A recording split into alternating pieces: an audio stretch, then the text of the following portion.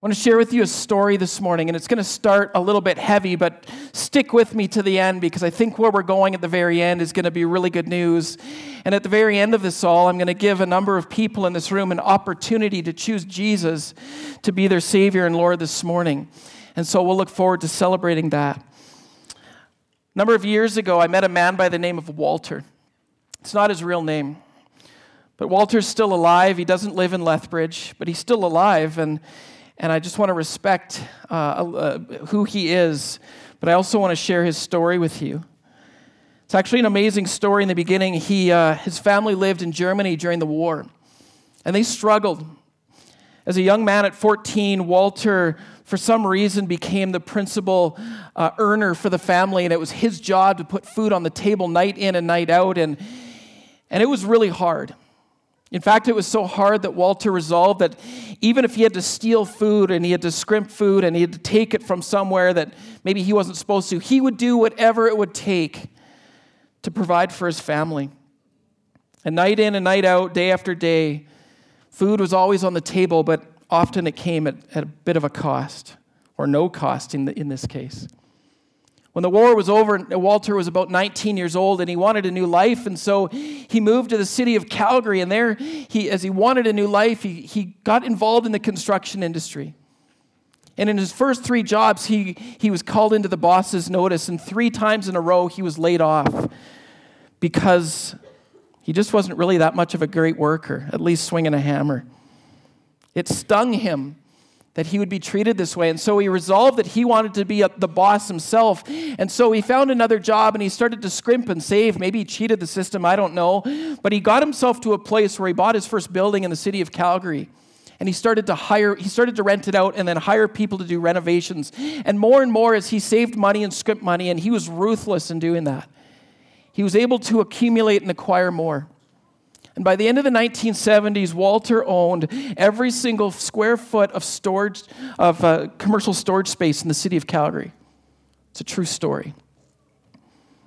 By the early 90s, our story started to come together. My dad, who's a chartered accountant, left public practice in downtown Calgary and went to work for Walter as sort of his personal accountant, a controller, if you will. He oversaw Walter's finances. And day in and day out, he started to see more and more the man that Walter was. He continued to be ruthless. And while he'd acquired great wealth and had every opportunity in life, it had come at a great cost. There was a swath of broken relationships behind him. He was known for being cutthroat and hard. And even in his now 60s, despite the great wealth that he had, Walter pinched every single penny. He had sacrificed much. But the thing that he had sacrificed almost the most was something that should have been his greatest earthly gift, and it was his family. And in the midst of what should have been some of the greatest years of his life, Walter was completely empty. My dad said that he would sometimes hear him at the end of the day, and he would go into Walter's office just on the outskirts of Calgary in the Beltline area. And there Walter would be weeping at his desk. And he'd say, "What had I done this for? At what cost did this all come? My boys can't stand me. They don't even want to be in the same room as me. This has been all for naught." And despite the fact that he had millions of dollars in his financial statements, despite the fact that he literally had the ability to buy happiness in life, Walter found himself realizing that he had missed the point. That despite a bank account full of money, his life had strong measures of emptiness and hurt from what should have been something very, very different. Walter missed an important opportunity in his life. And friends, I want to share with you this morning that you have the opportunity to make a choice and not miss the mark, not miss the point of why we celebrate Easter here today. It is Easter Sunday. It's time to start celebrating. It is time to rejoice in the fact that Jesus stepped out of heaven and came to this earth to give us the greatest gift that we could ever receive. He has the ability to make our path straight again.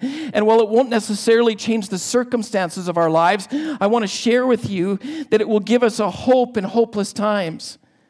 That this gift that Jesus has for us, despite the seasons that we live in, will set us free from the bondage that so many of us walk around in. It will literally move away the tombstone of our lives and allow us, like Jesus did, like he modeled before us, to step out of the graves of life and to step into an abundant life that Jesus longs for us to know.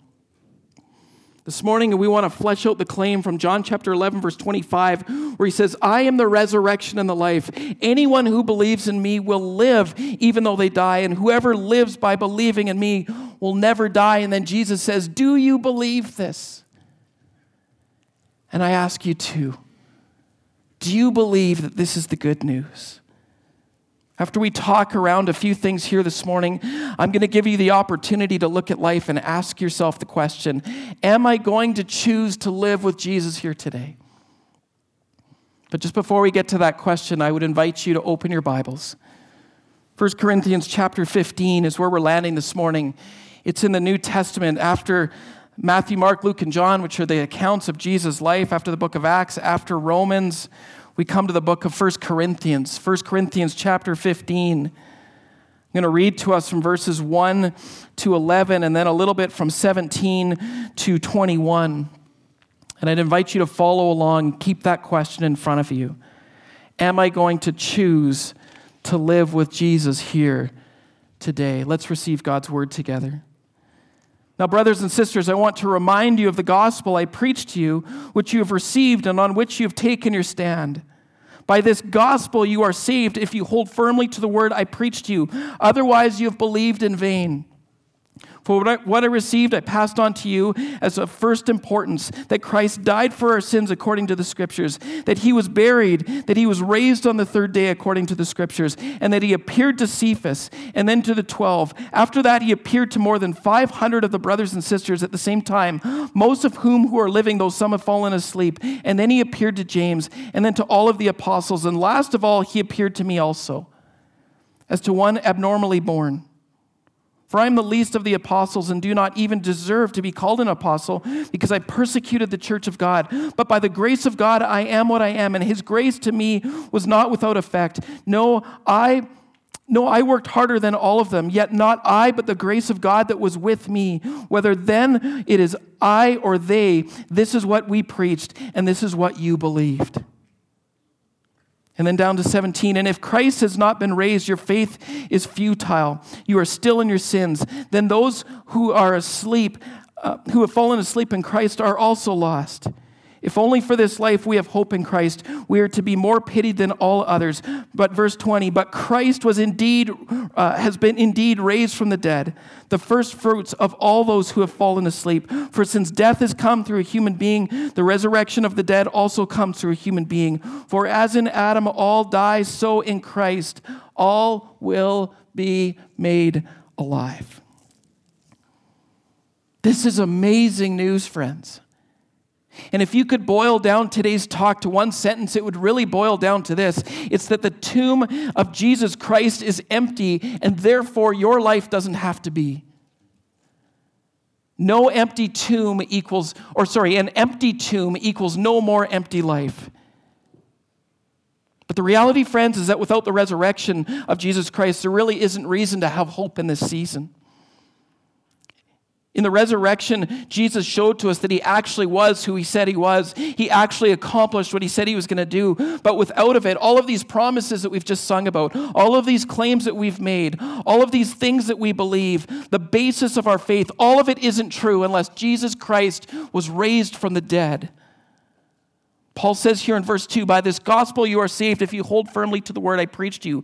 Otherwise, you've believed in vain. If Jesus doesn't resurrect, if he doesn't come to life again and walk out of that tomb, this faith that we say we believe in, this hope that we have, it's just blind faith. It's just blind hope. But Paul says here, if it is true, which it is, he's going to show us this in a moment.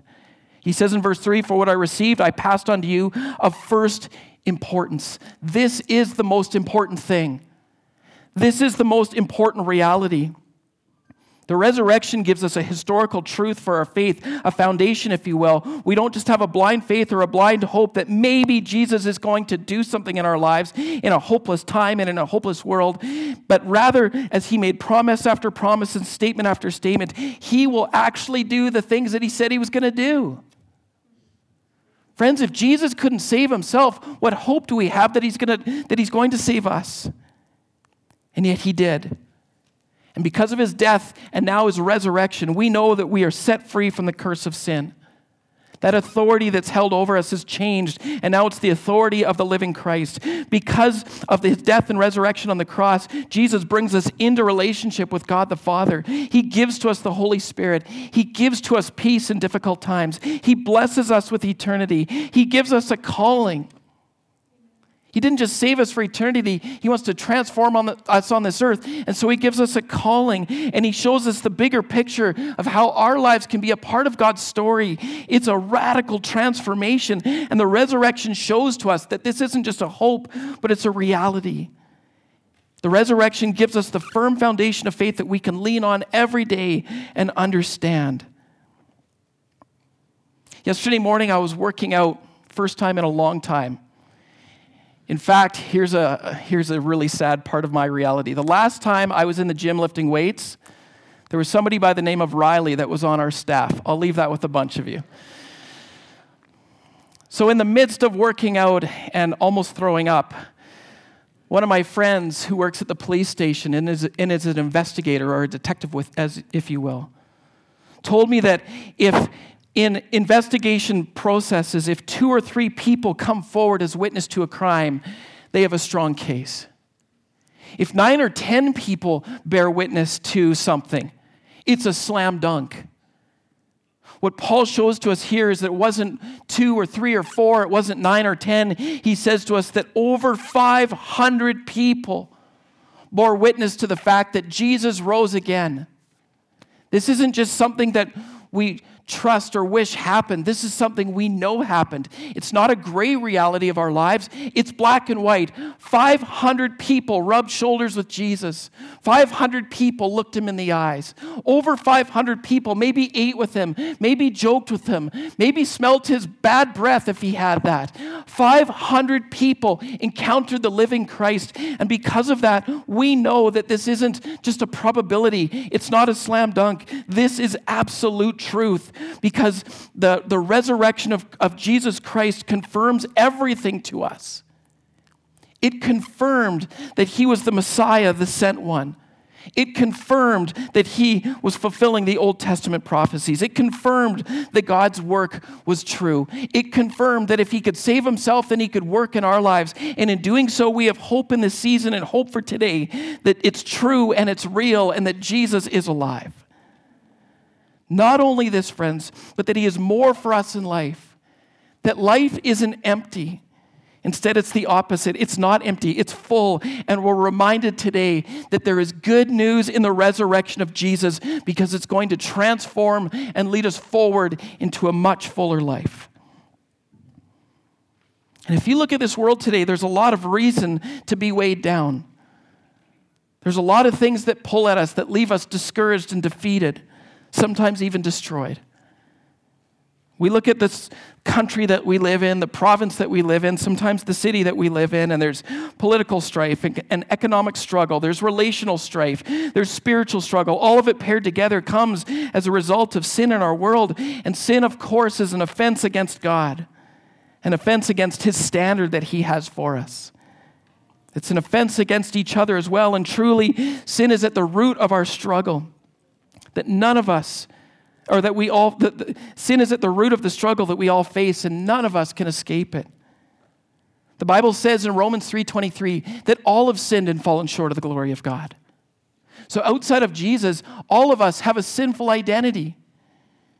And then in Romans 6:23, a few verses later, it says the result of that identity is death, for the wages of sin is death. But then it says the gift of life is found through Jesus Christ, our Savior and Lord. So we know that we've all sinned, and because we've all sinned, we're slowly dying, but not just dying someday, years from now, or sometime in our future. We're slowly dying day in and day out because our sin condition has given to us so much brokenness in this world. Daily, as we offend God and we offend others, things break down, relationships break down, morale breaks down, our bodies break down. Our sin condition feeds all aspects of our lives in a negative way, and all of us are going to be defeated by it in some way or another unless something is going to be done or unless something was done. And God knew this. God knew that at the heart of humanity was brokenness. It started with Adam and Eve, and it continues on today. It's not something we can escape, and so he knew he had to do something about our sin condition, and so he sent his son, Jesus. Jesus went to the cross. And friends, I believe that he went to the cross not only to change the realities of eternity for us or life after death, but as he died, he also had our present realities in mind.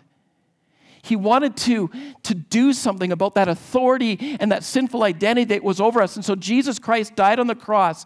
And as his blood was shed, as his body was broken, the curse of sin was broken as well. A new identity was placed over top of us. A new authority was put over top of us and onto our heads and onto our shoulders. And that reality of brokenness and alienation and condemnation in a broken and hardened world, that broken and hardened and hurting world, that pattern was broken and it was changed. And a new picture started to be painted over our heads. A picture of wholeness, a picture of blessing, a picture of beauty, a picture of relationship with the Almighty God of the universe. That picture changes us here today. Rather than living a life that's in a downward spiral, Jesus lifted us and put us onto a firm foundation, onto a solid rock. And this was truly the good news that people needed. It was truly the transformation that needed to take place. It's truly what we celebrate here today. We're not defeated and in a tomb that's covered and sealed and final. The stone has been rolled away from our lives. And Jesus has reached in. He's pulled us out of that grave. He's pulled us out of that tomb. And he started to rewrite the chapters or the story of our lives. And it gives us hope again. The Bible says in Psalm 16, verses 1-8, I'll summarize it in this sentence. It says this: the flesh shall also find rest in hope. And in discouraged and defeated times, as Jesus reaches in to the tombs of our life, as he reaches forward and flesh connects with flesh, spirit connects with spirit, as we receive Jesus as Savior and Lord, as he pulls us out, we can find that even in the most broken of days and the most broken of times, we can find hope again. Because Jesus has lifted us. Paul says here in verse 17, he says in verse 3, this is of first importance. And he says to us in verse 17 that the resurrection is so important because if Jesus wasn't raised from the dead, then we're stuck in our sins. We're stuck. We remain in our sin. But then in verse 20, he says, but Christ has indeed been raised. This is a historical reality. Christ has indeed been raised, and that brokenness, that discouragement, that anxiety, that defeat that we so often experience in life, it doesn't have to be who we are anymore. Instead, we're lifted, we're transformed. We will be raised to the first fruits of those who've fallen asleep. For since death came through a human being, the resurrection of the dead comes also through a human being. This is true for eternity, but it's also true for today. I just want to share with you that we've seen and we've experienced over and over and over the lift of Jesus. That when we surrender our life to Jesus, when we allow him to take the wheel, so to speak, or to lead the way, we received the lift of Jesus and the hope of Jesus for eternity, but also for today. When we allow Jesus to touch our hearts, when we receive him as Savior and Lord, amazing things take place. He starts to write a new chapter in our story. He starts to melt away the bitterness of our heart. He releases us from the bondage of addiction and anxiety. He frees us so that we can run in life again, so that the identity piece of our life or the narrative of our life or the theme of our life isn't defeat and brokenness. Instead, it's victory and blessing and praise. The resurrection gives us confidence to know that just as miraculous as it was that Jesus was raised from the dead, that God works in a similar sort of way. And verse 24 here says that at the end of it all, our identity and this authority will be replaced from sinful to found in Jesus to whole. That Jesus will lift us in a new way.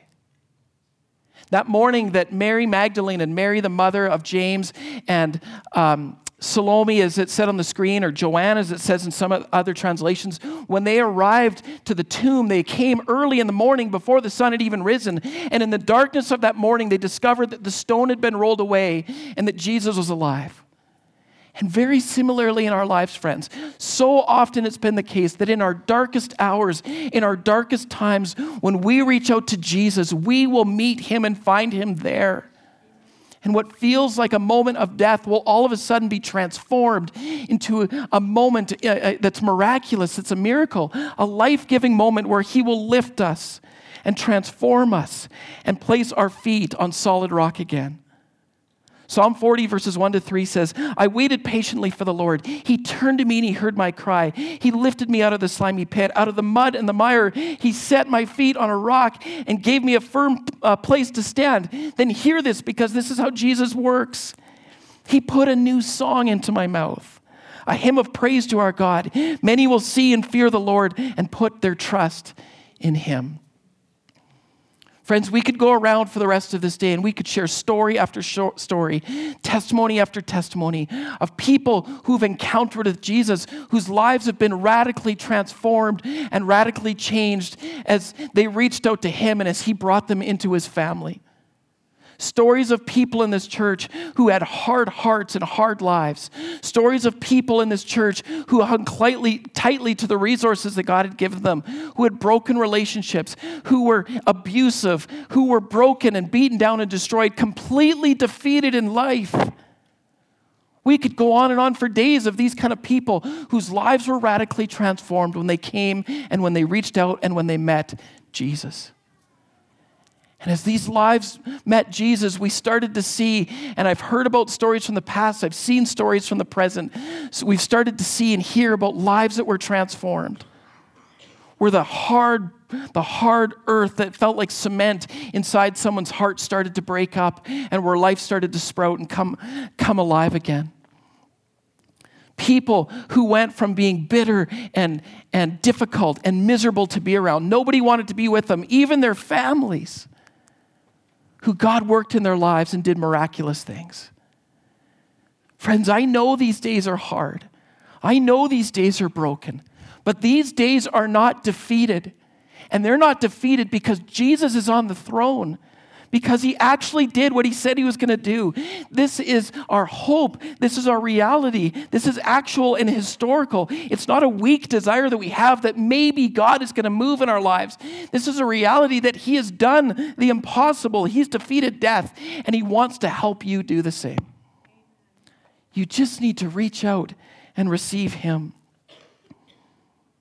He can change our life for eternity, and he can change our present situation. And it all boils down to a choice that we have to make, to admit our broken identity, to admit that we need a Savior, to bow our knees and invite him into our hearts and walk daily with him, allowing him to make us alive again. When we consider the work of God in our lives, it's very clear that out of a passionate love for humanity, God created a pathway to fullness. He created a pathway to new life. He created a pathway to transformation. And that pathway has a name, and its name is Jesus. But let me say something really quick. Because there's this idea in life that somehow we can earn favor with God. There's this idea that somehow we can do something outside of receiving Jesus. We can give Jesus, or we can give God something, whether it's our money or our resources or our service. We can somehow earn favor with God, and the Bible is very clear that there's nothing that we can do that will earn God's love. There's nothing that we can give that will earn more favor with God. Ephesians chapter 2 is very clear that first, we're dead without Jesus, that our sinful identity is killing us, and second, that it is by grace that we've been saved through faith. This is not of ourselves, it's a gift from God, not by works so that no one can boast. And as we desire a life of purpose, a life of fullness and not emptiness, we find that with Jesus, there's nothing that we can do to earn this gift. But instead, the only thing that we can do is to receive Jesus into our heart. It's to walk with him daily. There's nothing we can do. It's already been done. We just have to live with a heart posture that says, I have decided to follow Jesus. And this is where Walter missed the point. Walter, in some ways, was actually a not bad guy, but he missed the point. He scrimped and he saved and he stole and he scrounged and he worked so hard to try to find happiness in life. He did all of the right things. Sometimes he gave to charity. Every year on January 1st, he gave large amounts of money to his sons. But none of it mattered because his heart was hard. And because he didn't have Jesus. Friends, I want to invite you. Walter had all the money. He had all the toys. He had the earthly life that so many of us think that we want. And yet he was empty on the inside because he never came to the point where he invited Jesus in. And today you have that opportunity. Romans 10 verse 9 says, if you declare with your mouth that Jesus is Lord and believe in your heart that God raised him from the dead, you will be saved. And I hope that we've proven the second part of that equation.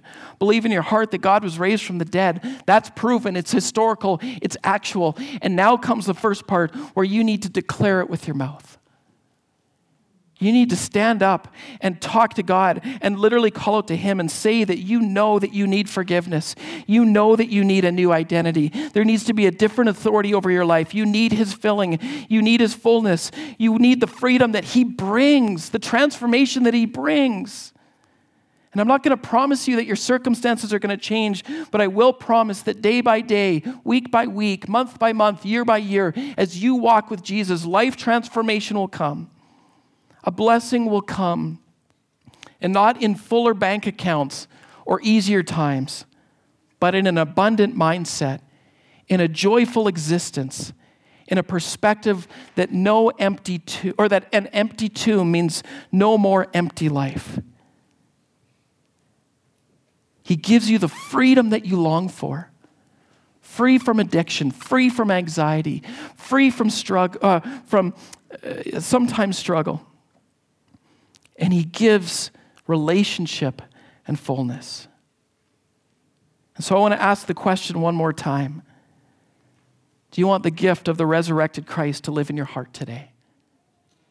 And as I ask you that question, I'm going to ask the entire church to do something now. I'm going to ask you to bow your heads, because I'm going to give you an opportunity to respond to that question.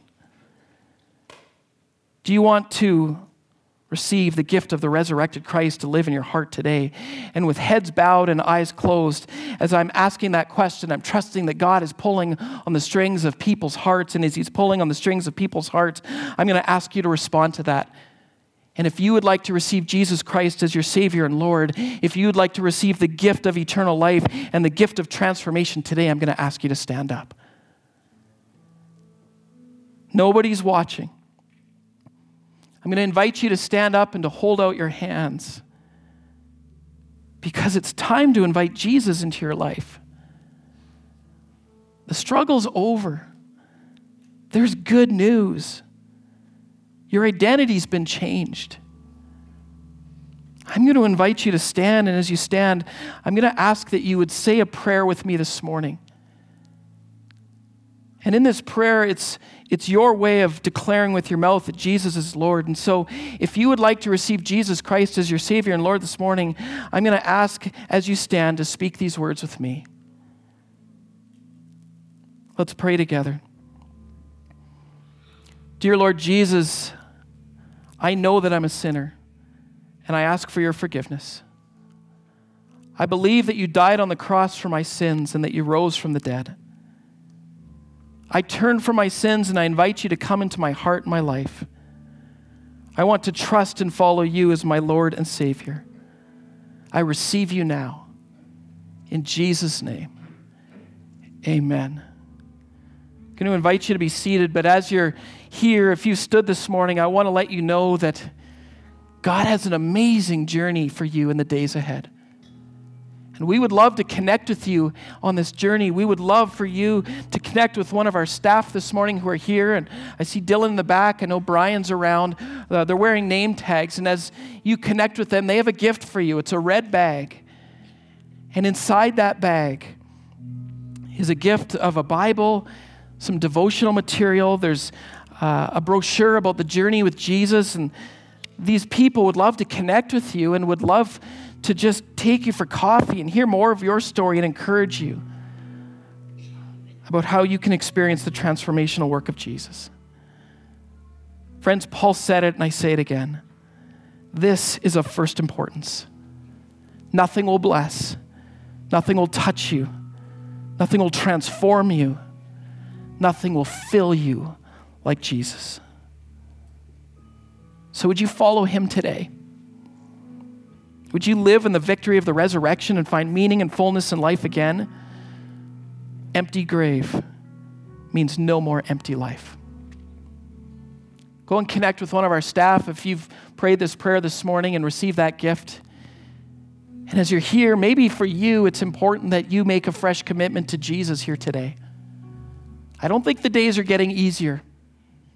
In fact, I think there's some more challenge in front of us. And so there becomes a place, an opportunity where we need to receive Jesus in a fresh way. And one of the ways we can do that is in our times of worship. And so as those people go and connect with our staff, I'm going to invite the rest of us to stand. Stand right now. And this song, I was singing it on Friday as I was getting ready for this morning. This song became powerful for me, and I trust it'll be powerful to you. Songs of choosing Jesus in a fresh way. Songs of surrendering to him. Songs of receiving his blessings. Sing this song loud. Sing it proud. Jesus Christ is risen from the dead. He's lifting you as well. This is good news. He is alive today. He is risen. He is risen indeed.